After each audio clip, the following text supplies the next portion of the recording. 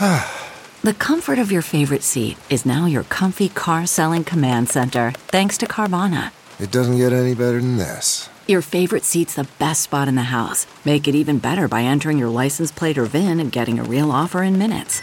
There really is no place like home. And speaking of home, Carvana will pick up your car from yours after you finalize your offer. Visit Carvana.com or download the app and sell your car from your comfy place. Do you have something to say and want to make your own podcast? Let me tell you how to do that for free with Anchor.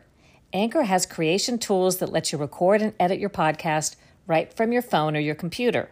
You can even add any song from Spotify directly to your episodes. Anchor will distribute your podcast for you so it can be heard on Spotify, Apple Podcast, and many more places, and you can make money from your podcast with no minimum listenership. It's all you need to make a podcast in one place. Download the free Anchor app or go to anchor.fm to get started. Hello, it's Cheryl Atkinson here with another episode of Full Measure After Hours. And joining me, I'm very lucky to have him, is the incredible James Rosen. That's your title, the incredible James Rosen. Yes, I have business cards that say The Incredible. What is your real title here at Sinclair? My actual clumsily long official title is National Investigative Reporter for the Sinclair Broadcast Group. But I prefer just reporter. Okay, and I'll just call you Incredible. I will not quarrel with this. So what I thought we'd talk about today, you've spent quite a bit of time covering the machinations of the impeachment effort against President Trump.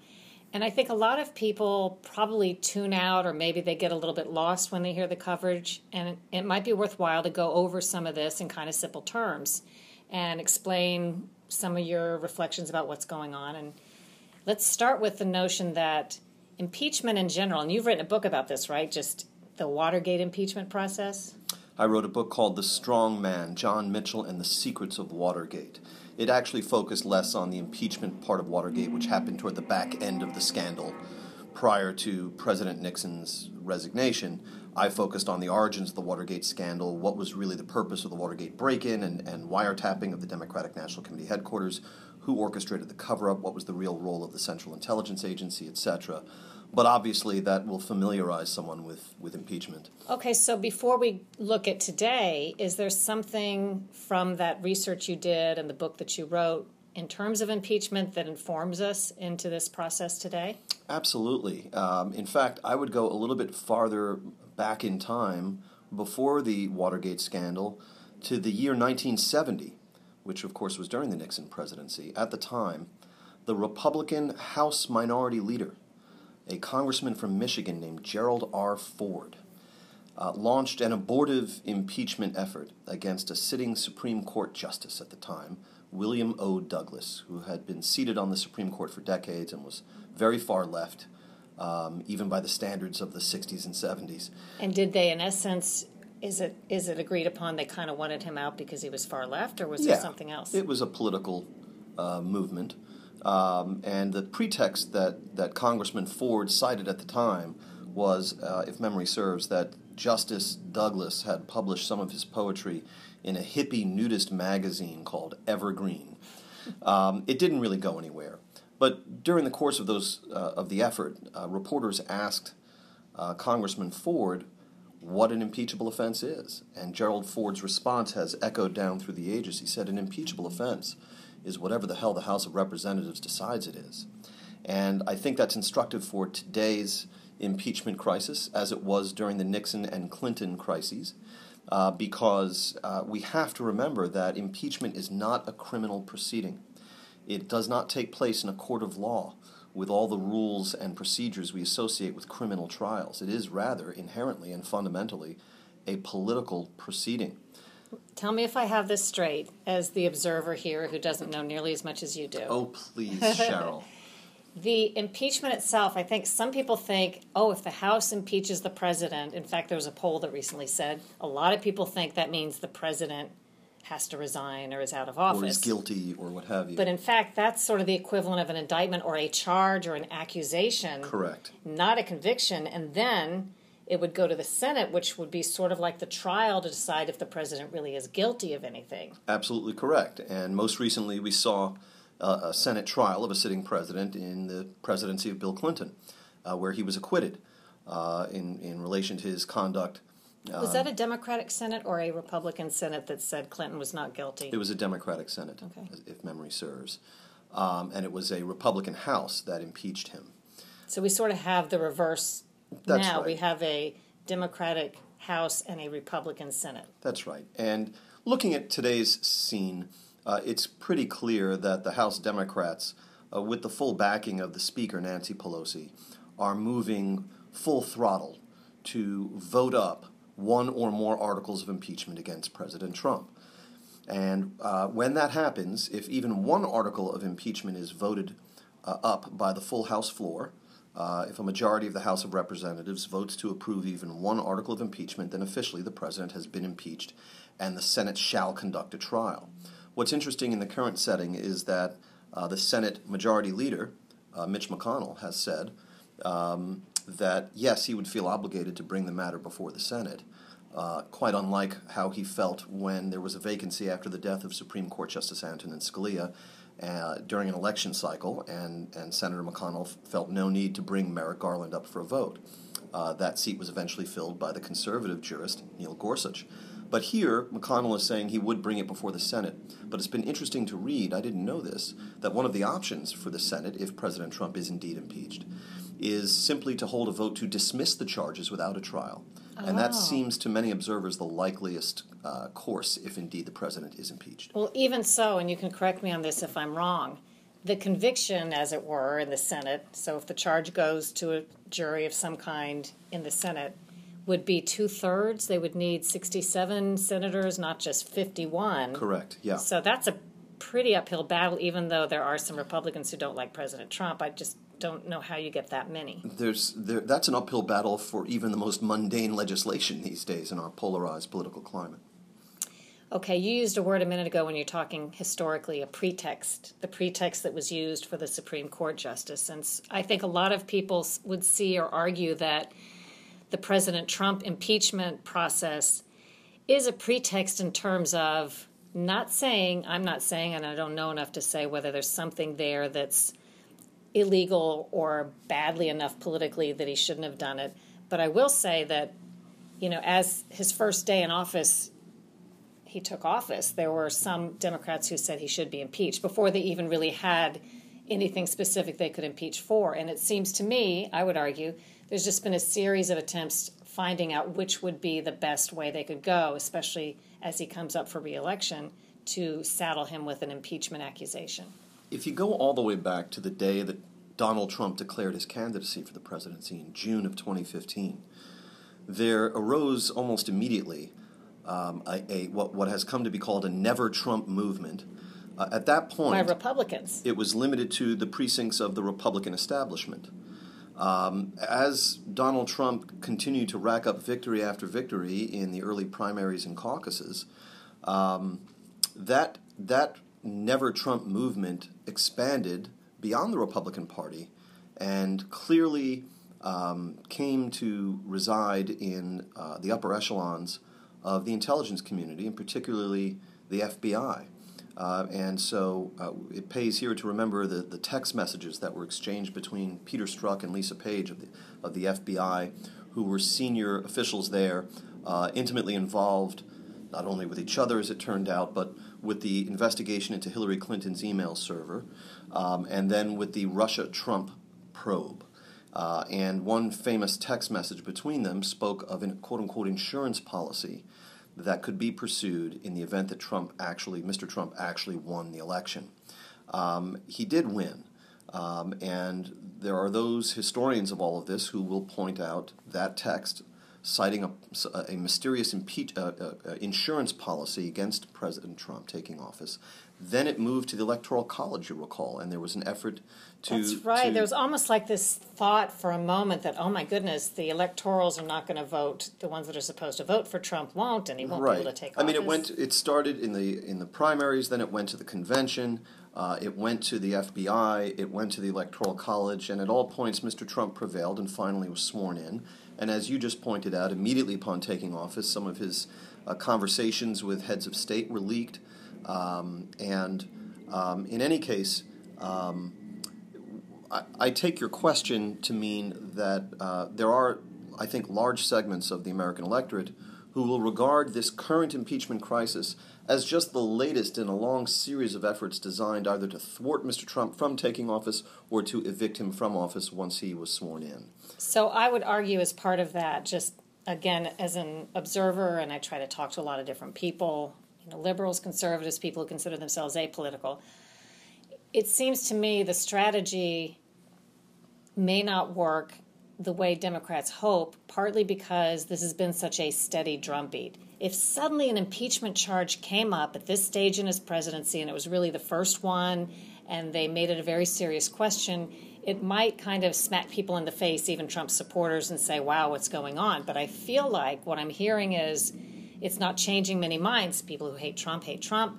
People who love Trump are getting perhaps motivated and entrenched by these continued, what they see as charges or pretexts, if you will, to try to remove him from office. So there is interesting. There is a boy who cried wolf aspect to it, and the fact that that the Trump-Ukraine scandal seemed to materialize out of nowhere almost immediately after the conclusion of the Mueller probe, which was capped off by Robert Mueller's ineffectual testimony on Capitol Hill, does lend to a lot of objective eyes, if any are left out there, an appearance to the Trump-Ukraine scandal of it being something of a manufactured event.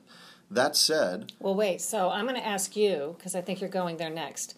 I'm going to posit something that would seem to lend itself toward Trump, at least in his mind, thinking he didn't do something wrong. But I think you also have some counterpoints to that on the phone call to the Ukrainian president and so on. So my point is, you just said the Mueller investigation had just ended. This call, we're to believe, if it was illegal or highly inappropriate, that President Trump, right after he got sort of off the hook with the Mueller investigation, would have made a call to Ukraine's president with people in the room listening, knowing it's being transcribed, knowing that there are people in deep state establishment, if you want to call it, who are trying to get him, who may leak these conversations. He would have to know all of that and still be doing something that is illegal or inappropriate or something like that. So to me, that argues for the point that, at least in his mind, he didn't think he was doing something that they could catch him on or that was wrong. Now, I know you have some counterpoints to that. I think there's two things to be said about this. One is that I think it's been demonstrated over the course of his presidency that Mr. Trump doesn't always know what is wrong in a political sense, in a cultural sense, and can sometimes do these things without really fully recognizing how wrong they might be. I'll give one example, or two examples perhaps. When President Trump suggested that his critics among what is known as the Squad, the four Democratic House freshmen, three of whom are people of color, women of color, when he suggested that they should go home to their own countries and fix those countries, there was a slight fallacy in the criticism that descended upon him at that time. The president's critics have always said, going back to when he started running in June of 2015, that he's unfit for the office in large measure because he has no sense of history, he has no sense of propriety, he has no sense of tact, and we should have a president who possesses those things. You can't have it both ways. So that when he says something like, well, those people of color should go home to their own home countries, his critics again immediately descended on him to say he knows full well that saying go home to your own home country to a person of color is a racist trope, and it has been a racist trope in use for 150 years, going back to the time of Kipling and so forth. And I don't think he actually knows enough about literature or history or cultural history to understand why some people might find a message from him like that to be offensive. That's one example. The second example would be when, for example, the president called then FBI Director James Comey into his office, or he was already in the office with other people, and waved everyone but Comey out of the room, and said to him, I hope you can see your way toward letting this thing with Mike Flynn, the National Security Advisor, go. Now, he didn't say, I command you to let it go. I instruct you to let it go. He said, I hope you can see your way to letting it go. He's a good man. So it skirts the line of what might be considered by some eyes obstruction of justice. Especially if the guy you're saying it to is your enemy and not your friend. And by that I mean, if it's someone who likes you, supports you, he may not see it as something that's inappropriate versus somebody who doesn't like you. Right. So it's quite possible that in the case of the Zelensky call, Ukrainian president. Yes, which was where we started with this. Even though the president would know, as a matter of course, that many ears and eyes were on that call as it was being conducted, he might do something that he doesn't understand to be inappropriate, but which might be inappropriate. We also have to say that this is a man who has demonstrated some difficulties, and I mean to cast no stones here. All of us are flawed. All of us are human.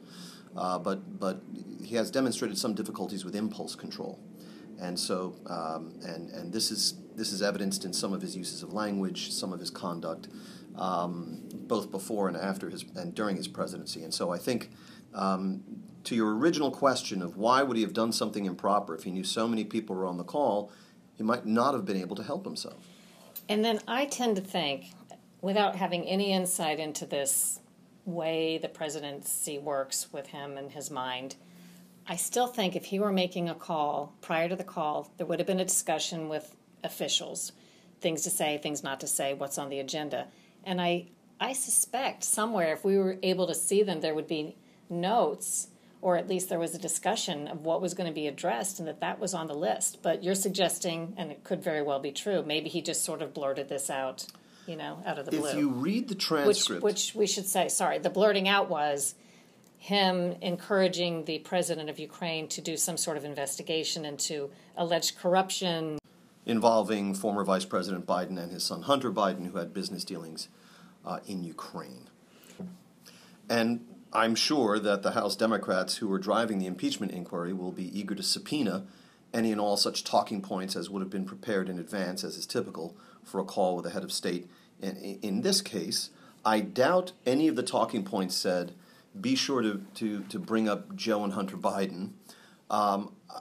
It is also worth noting, to be fair to the president, that if you read the declassified National Security Council transcript of the Trump-Zelensky call from July 25, in which this occurred, two things. Number one is the president really goes into this do us a favor thing, which first involves theories that suggest that Ukraine had more to do with the origins of the Trump-Russia probe than is widely known, and then moved into the Bidens. He doesn't bring it up until the first mention of Russia in the call, and that is by Zelensky. Secondly, the president asks for the favor about the DNC servers and what Ukraine might have known about the origins of the Trump-Russia probe. And then President Zelensky makes a point of saying that any investigations will be conducted openly and candidly. And it is only then that President Trump makes his request about the Bidens. And what's the significance of that? The significance of that is that Mr. Trump, in asking for an investigation of the Bidens, really a revival of a Ukrainian investigation into the Bidens, does so only after he has been served notice that the Ukrainians would only do these things in an open and candid manner. So the president could plausibly claim that having been so informed, he was only asking for an open and candid investigation of the Bidens and nothing underhanded. All right, I want to bring up a couple more points, I hope, that aren't more confusing than not. But I think when we talk about Russia and Ukraine, and I did a little bit of investigating reporting on this in the past 2 years or so, it's worth noting that there are a lot of political figures in Washington, D.C. who have been lobbied and paid by Russian or Ukrainian officials to further their particular interests and viewpoints, and that in general, with some exceptions, the Russians seem to think they would fare better under Republicans in terms of policy and things that they would get, whether true or not.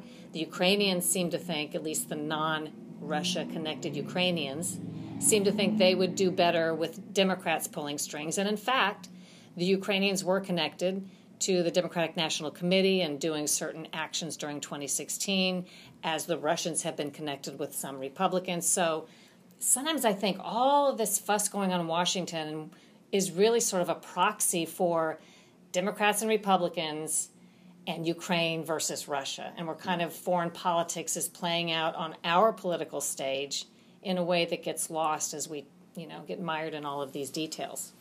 What do you think of that? If the schemata that you just outlined is accurate, it would represent a kind of a scrambling of where traditionally these various power centers have lined up. Because never throughout the history of the Cold War were the Republicans anywhere presumed to be more sympathetic to Russian interests than Democrats. But okay, Roger Stone and other interests have been connected to the Russian interests.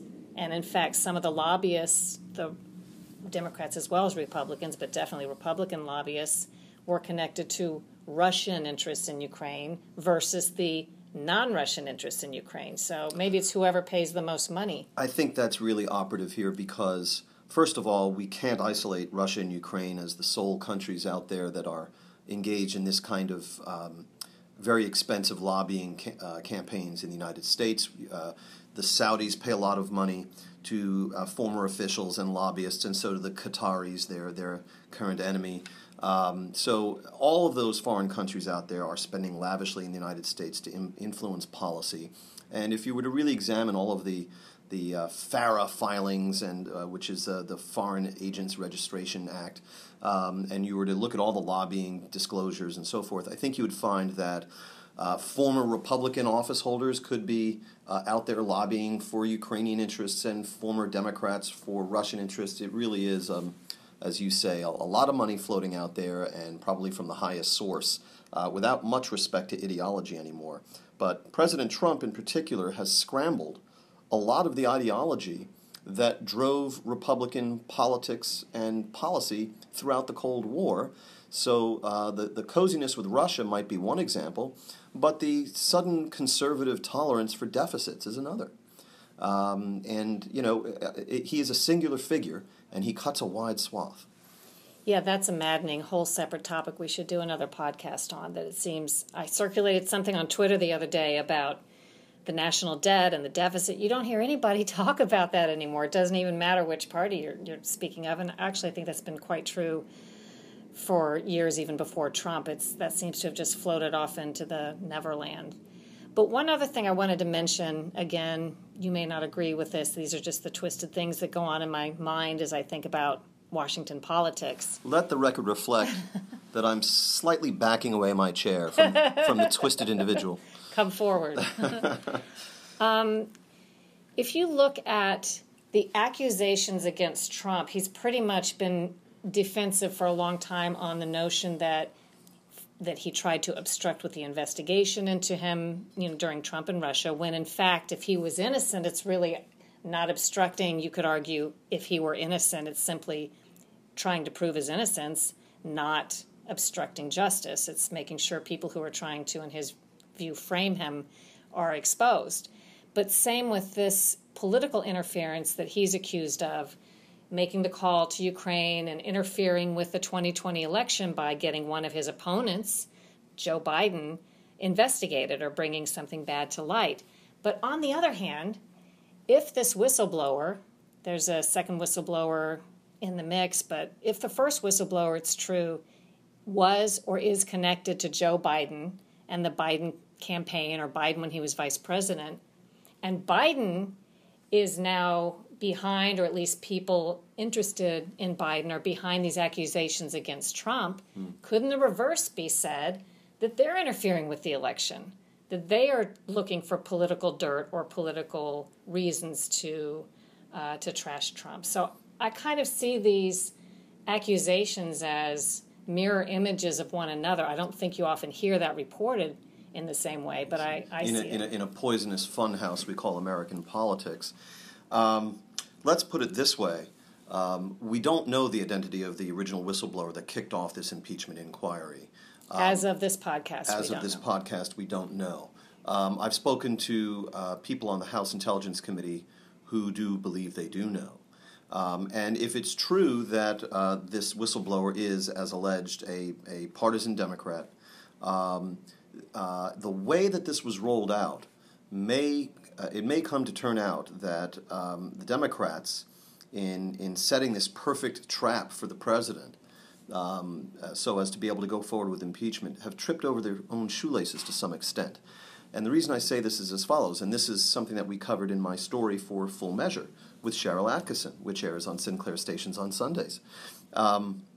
Chairman Schiff, Chairman Adam Schiff, the chair of the House Intelligence Committee, Democrat from California, originally said that he learned about the existence of a whistleblower complaint, but was not told anything about its substance through formal channels on September the 9th. Yet on that same day, the chairman was able to announce new hearings into Rudy Giuliani and Ukraine. What does that tell you? It tells us that somehow he knew to go right to the heart of the whistleblower's complaint without supposedly even knowing what it was about. Okay. The chairman's office later acknowledged to the New York Times that, in fact, the whistleblower had contacted Chairman Schiff's staff and outlined the substance of his complaint before he filed it on August the 12th. So why would Schiff make all these appearances? He then went on television well after September 9 into September 25, claiming he didn't know still the substance of the complaint. Playing dumb, in essence. Well, misleading the public and misleading the Republicans on the Intelligence Committee as well. Now that that has been established, when I say that they've tripped over their own shoelaces, the Republicans are now demanding that if articles of impeachment are drawn up and approved against President Trump, and this has to, in fact, go to a Senate trial, that Chairman Schiff and the whistleblower, for whom anonymity would usually be guaranteed throughout the process, will themselves become fact witnesses in determining how this complaint was handled and what are the true motivations of the whistleblower. And so, if this was, in some sense, a Democratic concoction, which is what the director of the National Economic Council, Larry Kudlow, said to me in a recent interview, ultimately the Democrats will have to account for that in any trial setting, and the anonymity of the whistleblower will not be able to be maintained. So here's a strange part of that. Let's say it was a Democratic concoction. It makes it sound as though it was pretty well thought out. But if it was so well thought out, why was Schiff falsely denying that he knew about the complaint when really it wouldn't have mattered if he'd have just admitted he'd known? There was nothing, from what I gather and what you've said, there's nothing illegal if the whistleblower had gone to Schiff's committee first. Why is Schiff in denial in something he must know, if he'd have thought about it, could be proven that he wasn't telling the truth about? Only Adam Schiff can answer that, but the menu of possibilities here is rather short. Either he didn't think it through, or he is subject to human frailty like the rest of us, or perhaps subject to the same impulse control problems that President Trump has exhibited. I was just thinking that. Well, also, I think the possibility is raised. If you're Adam Schiff and you don't want people to know the whistleblower has come to you, it makes me at least ask the question, was there more than just an information session held with this whistleblower and with Schiff? Or was there some contact that turned into the idea that we will write up a whistleblower complaint for you and engineer this in a very political way that they didn't want exposed, but seems to me they would have had to have understood would be down the road? Republicans on the House Intelligence Committee have told me that they believe that there were more contacts between the whistleblower and the Schiff staff than have been acknowledged. And moreover, that the whistleblower goes way back with the House Intelligence Committee Democratic staff. In our story for Full Measure, we have an interview excerpted with the ranking Republican on the Intelligence Committee, Devin Nunes, all Republican from California, and who makes the allegation, and I haven't seen this reported anywhere else, that not only did the whistleblower meet with Mr. Schiff's staff, but he met more than once with Mr. Schiff's staff, and indeed at least once with Mr. Schiff himself. And so there will be a lot to dig into here as this all unfolds. You know, in a criminal setting, we always take note that even the guilty deserve due process. And I'm not suggesting anyone in this current impeachment inquiry is guilty of anything. But even President Trump no matter what you feel about his politics, his conduct of the office, etc., he deserves due process in an impeachment setting. And if there were some transgressions by the Democrats in the way this was handled at the outset, as I say, it could mean that they wind up tripping over their own shoelaces in their effort to get the president. All right, last question from me, and then we'll wrap it up. If the best transcript that exists has been released of this call, and I have no reason to think that's not the case, whether it's exact, whatever reason, that's the best transcript that seems to exist. So if we already know the content of the call, at least according to the record, does it matter how many whistleblowers come forward, at least in terms of that call, and say what they think about it or what they thought he meant? Or is really that transcript the whole of what's necessary to examine? It isn't, because the whistleblower complaint also discussed the treatment of the transcript and how it was sequestered to a special filing system that is usually only reserved for highly classified covert operations that have code names and that sort of thing. And look, that honestly might be well within the prerogatives of the commander-in-chief to put his files wherever he likes to put them. Isn't it true that started a while ago after some transcripts were leaked? Right. So I think if you're Trump, again, not trying to make his case, but I said when I heard that much, well, he did the right thing, because clearly there are people trying to leak his transcripts, and I didn't understand. Even if there had been no prior leaks of calls with foreign heads of state, those are the president's papers. If he wants to put them in safe A as opposed to safe B, it seems to me well within his prerogatives as commander-in-chief and chief executive. Well, it's a little different than hiding them. In other words, taking them out of government property and putting them in some private place where nobody can see them. Even so, that's his business. They're his papers. But, I think that ultimately we're talking about more than just the call and more than just the handling of the documents related to it. You've got text messages between various State Department officials that have surfaced. You've got allegations of an American ambassador being withdrawn from her post. That's the U.S. ambassador to Ukraine? Correct, Yovanovitch. I will say that I'll be doing some writing on this in the near future.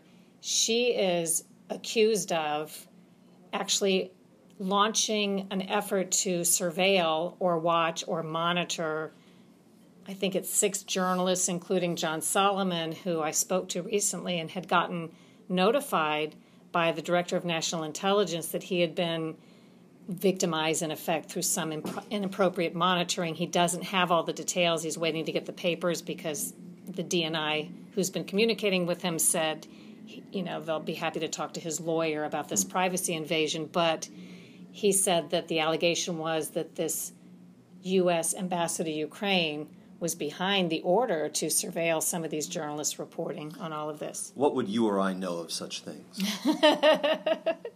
And with that, I hope people listening to this got some clarity on a few issues. James is so good at that, and I'm so delighted that he's not only on this podcast, but joins us on Full Measure, our Sunday program, from time to time. We'll also have your reflections on the Horowitz report, the Inspector General's report, when that comes out. So thank you for joining us. My honor to be with you, Cheryl, as always. And you can subscribe to this podcast and tell your friends about it.